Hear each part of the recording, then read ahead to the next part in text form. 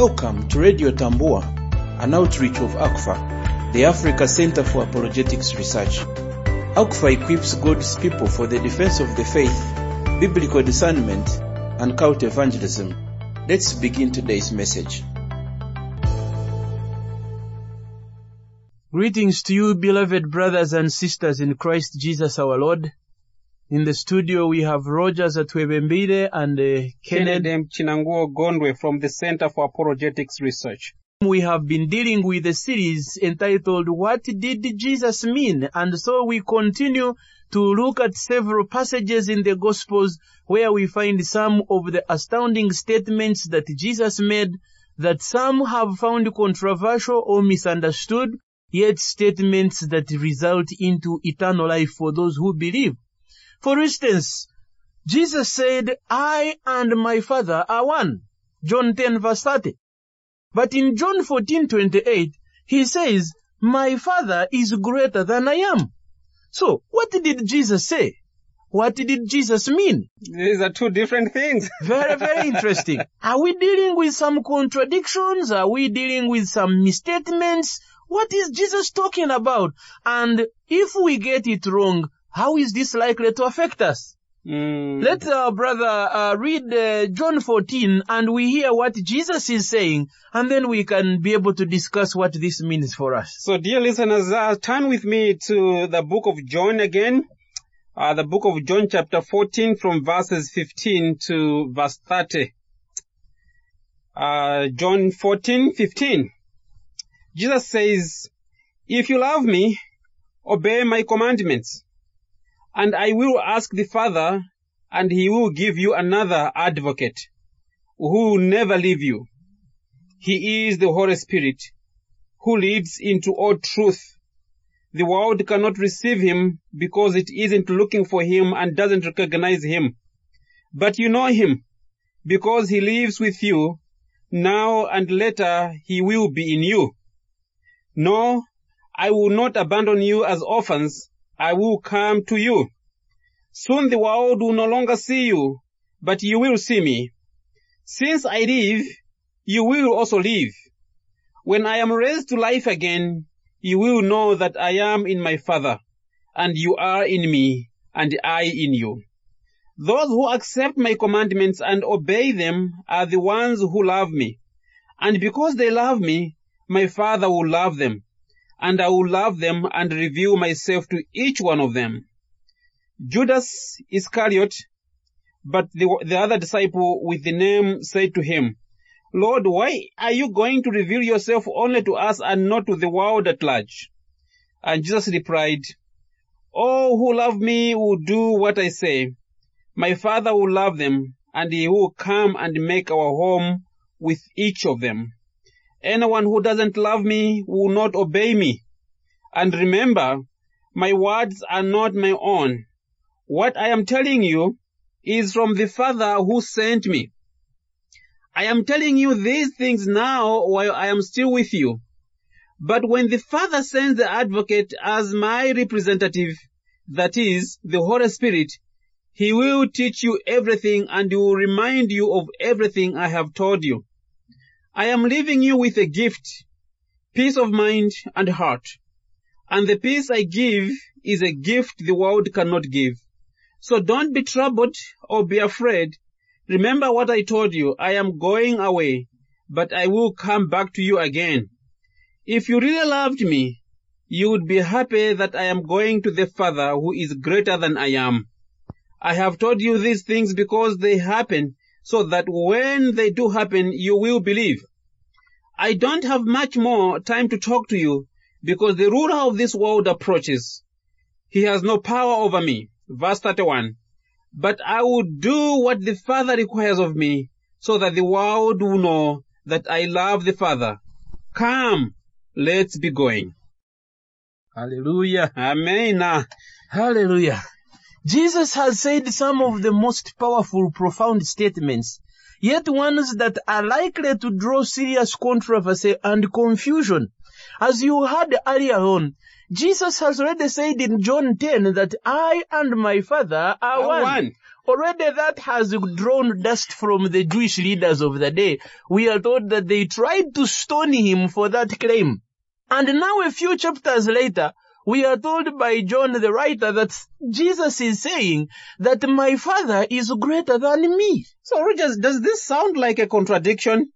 Or, In a sense, yes. Maybe a misstatement? How can the two be one and at the same time one is greater and the other is lesser? And here we are left with two choices. Either Jesus was contradicting himself, or he was saying something that we do not understand, and it's now our turn to understand what Jesus meant. Exactly. And how we understand these things has a serious implication upon our lives. That's very right. If you understand Jesus wrongly and you think he's something that he never said he is, then there is a problem. It means you are subscribing to a wrong Jesus, and a wrong Jesus does not save. Amen. For you to subscribe to a right Jesus, you must go to the scriptures.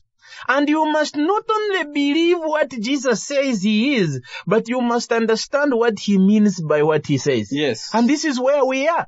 Jesus is saying, my Father is greater than I am. So, what does Jesus mean? But for us to appreciate that, we need to understand what Jesus does not mean. Exactly. It's very important. You will understand that what Jesus means by that, it does not say he is lower in nature compared to the Father. No. That's not what Jesus is saying. Because this is something he has already clarified in the other chapters prior to chapter 14. He has already said, me and my Father are one. So he's not saying that he's low in nature to the Father. Somewhere else he says, if you have seen me, you have seen the Father. Exactly. He says all these wonderful statements. He's saying my Father and I are at a level of equal status, which brings controversy. Then what does it mean that Jesus is less? On what basis is this less being talked about in this text being referred to? What is it exactly that Jesus means when he says, my Father is greater than I am? Obviously, it's not about his nature, because he has already talked about his nature, him and the Father being one. And he has made it clear that he shares the God nature with the Father, that they all are from the same essence. And it was because of that we understand well from the book of John that the Jewish leaders picked up stones and they wanted to stone him for claiming that him and the Father have the same nature. So by this moment, Scripture has already clarified that Jesus is God. There is no doubt about that. He shares equal status with the Father. And now the question is, how does the Father become greater than the Son? And that's what takes us to another understanding of who Jesus is.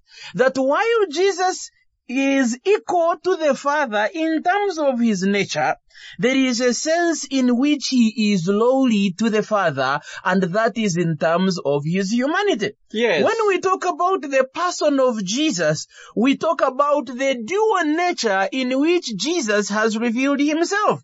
That unlike the Father, who is spirit, Jesus is both spirit and human. Jesus shares divinity and humanity. Amen. And that is a doctrine or a teaching that undergirds the Christian faith.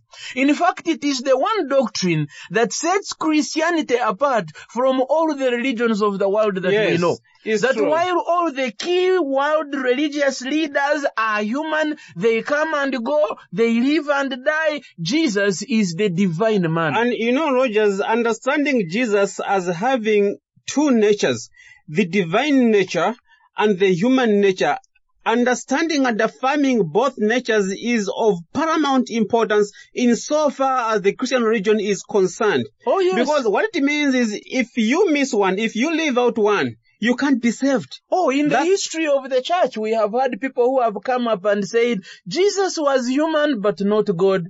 Others have said, well, he was God but not human. And a denial of either of his nature eventually results in a Jesus who is not the Jesus of the Bible. Because I want you to see this, Rogers. If Jesus loses his humanity, if you believe in a Jesus who is a great teacher, just a human, and you throw away his divinity, that Jesus cannot save. Oh, yes. Because the penalty of our sins as fallen human being required that someone of the nature like God be able to come and pay that penalty. When Isaiah prophesies 700 years even before the birth of Jesus, and he's talking about the nature of the Messiah, in Isaiah chapter 9, he does not miss his words. He describes him as God, everlasting God, Prince of Peace, the one on whom the government will be. And yet in describing the divine nature of Jesus, he also reminds us that this Jesus will be born like a child. Exactly. Born of a virgin, Isaiah 7. You're talking about Isaiah chapter 7 and chapter 9, in which Jesus is being prophesied as going to come in this divine nature. But just a few chapters later, Isaiah chapter 53, the same Isaiah is presenting Jesus who is going to save mankind as a servant. That's right. Someone who is going to die the death of a criminal. So even Isaiah himself recognizes that the Jesus who is going to come to save mankind from sin is going to have how many natures? Two natures. Two natures. He is divine, yet he is human also. He is a servant, but he is also a king. You remember when the Magi come to present gifts to baby Jesus after his birth? They come asking a very interesting question. That where is the one who is born king so that we may go and worship him? They are not saying where is the one who is born to be. No. Who is born king? From the outset, he is a king. And yet Isaiah will describe him as the suffering servant. So you wonder, which is which?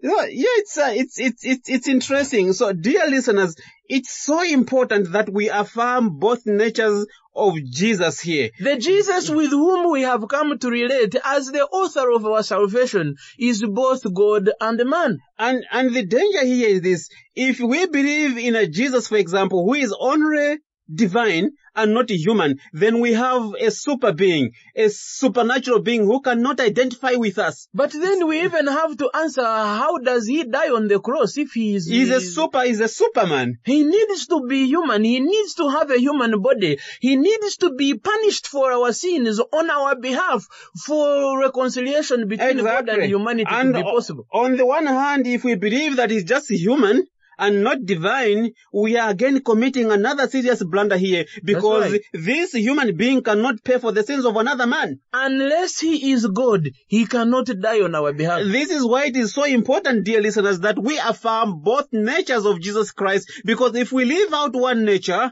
it has serious ramifications and implications on our souls and our lives as we live in this world. In fact, the Apostle Paul, a few years later after the ministry of Jesus, as he writes down his letter to the believers at Philippi, brings it out very categorically clearly. He says that even though he was God, he did not consider equality with God as something to grasp for. So he says, number one, the Jesus who has become your Savior, you Philippian believers, is God.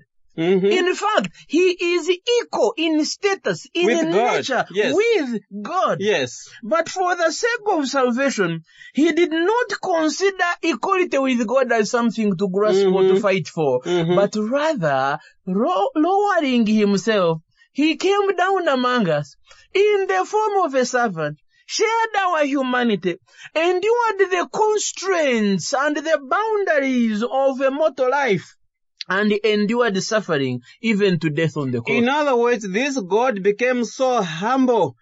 And actually, Paul, writing to the Philippian church, continues to say he took upon himself the human form. He did. He took upon himself a human form, which means he is God himself. But he chose to take a human form for the sake of our salvation. And it is in that human form that he identifies himself as lowly, that he recognizes that the Father is greater than him, in the sense that now in his humanity, he experiences human limitations. There are things he cannot do in his humanity. There are honors and privileges that he denies himself for the sake of identification with limited humanity. And in that state of his humanity, in that form of a man, where he has emptied himself, he can confidently say, the Father is greater than I am. And for example, a very good example is where Jesus feels hungry. Oh yeah. He wants to have yeah. something to eat. He feels hungry. He feels hungry. He feels pain. Thirsty in John chapter 4 when he asks for water from the Samaritan woman. He also gets tired. You remember him sleeping in the boat when there is a storm? Yes. He clearly experiences the characteristics of what it means to be human. The limitations of our humanity. He experiences rejection. Pain. You remember him on the cross as he cries out, Eloi, Eloi, lama sabachthani, why have you forsaken me? He cries out of thirst on Calvary's cross. Clearly he was human like anyone human being would be. Yet in the same breath, where he expresses his humanity, you also see an expression of his divinity. You know Mark chapter 2, where he heals a man whom they bring and lower through the roof. Yes, I remember that story. He heals him. Yes. And in that passage, Jesus identifies himself as the Son of Man. But in the same passage, he says, so that you may know that the Son of Man has authority to forgive sins, he turns and commands the paralytic to rise up and walk. He identifies as the Son of Man, but as the Son of Man, he has divine authority to do what men cannot do. And remember, we are talking about these souls in a Jewish context. And according to the Jews, only God could forgive sin. That's right. That's why they are surprised. Only God could forgive sin. And because only God could forgive sin, these Jews are beginning to wonder, who is this man who forgives sins? And he comes back to say, which one is more difficult? Yeah. To forgive sin or to tell him rise up and walk. And go home. Yeah. So these are two natures really are working together. See him when he is resting in the boat. Why is he resting? Because he's tired. He's tired. But when they wake him up and they say there is a storm and we are perishing, what happens? He's someone who has control over nature. Tired. Jesus rebukes the storms and they cease immediately. Yeah. The divine and the human still at work together. In a beautiful union, these two natures are working together for purposes of the redemption and salvation of mankind. We are seeing Jesus in two of his natures. So when we relate to Jesus, we don't just relate with him on the basis of one nature or a choice of our own preference. No. We relate with Jesus as the duo, the both divine and the human. And even as we read scripture, we need to continue trying to understand what nature is Jesus operating in or even talking about at this stage. There are some instances where he will speak with authority as God. There are some instances where he will submit to the Father as man, and we need to be able to see the differences between those two situations so that we do not confuse them and confuse ourselves. Yes. And this is why when Jesus says, my Father is greater than me, he does not refer to his nature in which he shares with the Father, because he said him and the Father are one. But rather, what he's talking about here are the limitations he has as a human. Yes, as he comes in human flesh, there are those things that he couldn't do as a human. That's right. On that basis, he says, my Father is greater than me. Not to say that he is less than the Father, not to say that he is a lesser being from who God is and therefore is not God, but to say that in terms of his humanity, in terms of his role as the Savior and the sin bearer, the Father is greater than him. But in terms of essence and nature, he's already told us in John 10:30 that my Father and I are one. We share the same divinity, the same place of honor. We are all worthy of worship. We all have the authority to save and to forgive sins. And if you come to Jesus, you come to Jesus not just as the man who walked the dusty streets of Nazareth or Jerusalem, but as the God man. Amen. The one in whom salvation is Amen. found. And we must be also willing to correct one of the misinterpretation and distortion of scriptures as other faith groups have done by looking at this one. They're like, oh, listen, here Jesus is trying to clarify what he said in the other chapters because people wanted to stone him. Now he's telling them, no, that's not what I meant. This is what I mean. This is not what Jesus is doing here. This is not Jesus apologizing. No, he's not apologizing what he said previously here. He's right. This is Jesus making a distinction between the two natures so that there is no room for any misunderstanding whatsoever. Very important to understand and to clarify. Amazing. So what does this mean for us? If we are saying that this Jesus who is of equal nature with the Father, who should be recognized as God indeed, at the same time, this Jesus humbles himself and lowers himself. In fact, for us to appreciate this well, we need to go back to Philippians chapter 2. Exactly. When Paul brings this relationship between the two natures as he writes to the Philippians, he is actually putting an application to these two natures. How should they live? He's saying, how should you live in light of the two natures of Jesus? Yes. And how does he begin? He says, have this same mind that was in Christ Jesus. He listened to that very carefully. He is saying that have this mind among yourselves, which is yours in Christ Jesus, who though he was equal with God in nature, yet lowered himself and became man, lived among us, shared our humanity, died our death, suffered the consequences of our sins. In essence, Paul is trying to be saying, if Jesus, who was equal with God, could humble himself to this extent for the sake of your salvation, how much more should you be humble? How much more should you be obedient as believers? And remember, Jesus is not doing these things for himself. He is doing these things on behalf of us believers, on behalf of those of us who call upon him as Lord.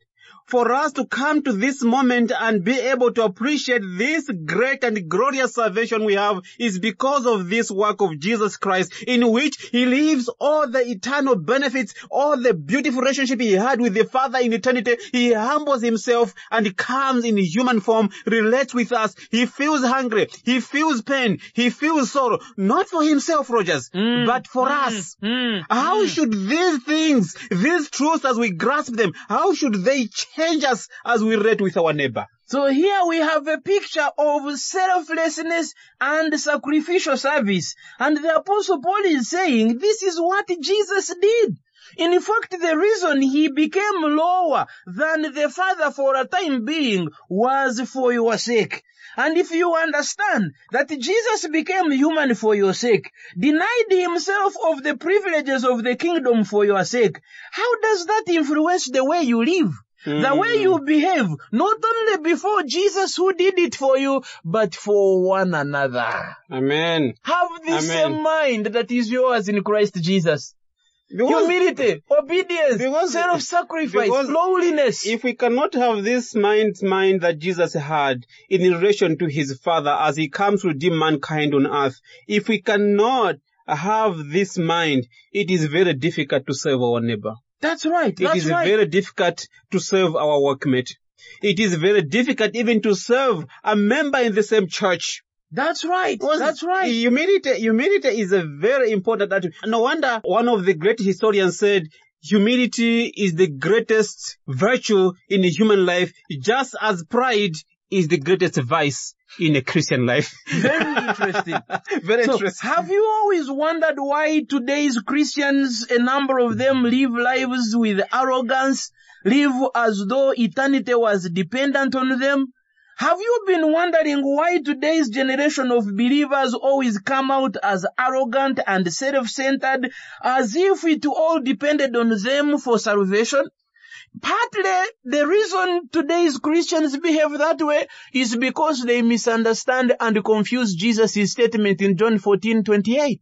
They do not understand how the two natures of Jesus work together in relationship, in perfect harmony for the good of those who love the Lord.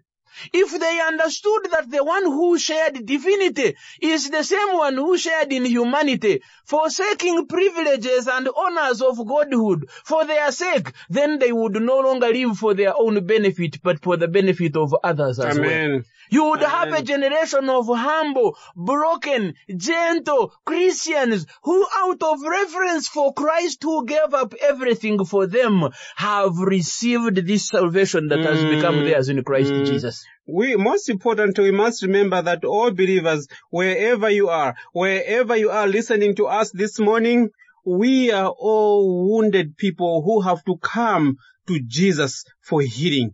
And in that way, we must also recognize that even the next neighbor next to us, he is equally a wounded person who has to come for healing. And that affects everything. That's why Paul says, have this mind, brothers. This is who Jesus was. This is what he became all because of you.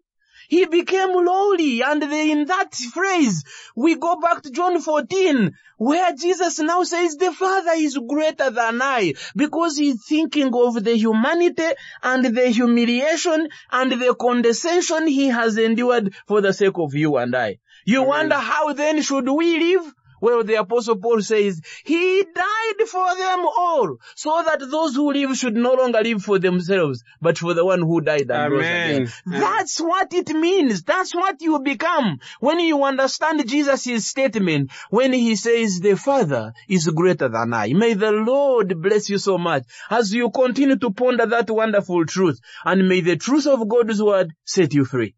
Amen. To learn more about the Africa Center for Apologetics Research, visit us at africanapologetics.org.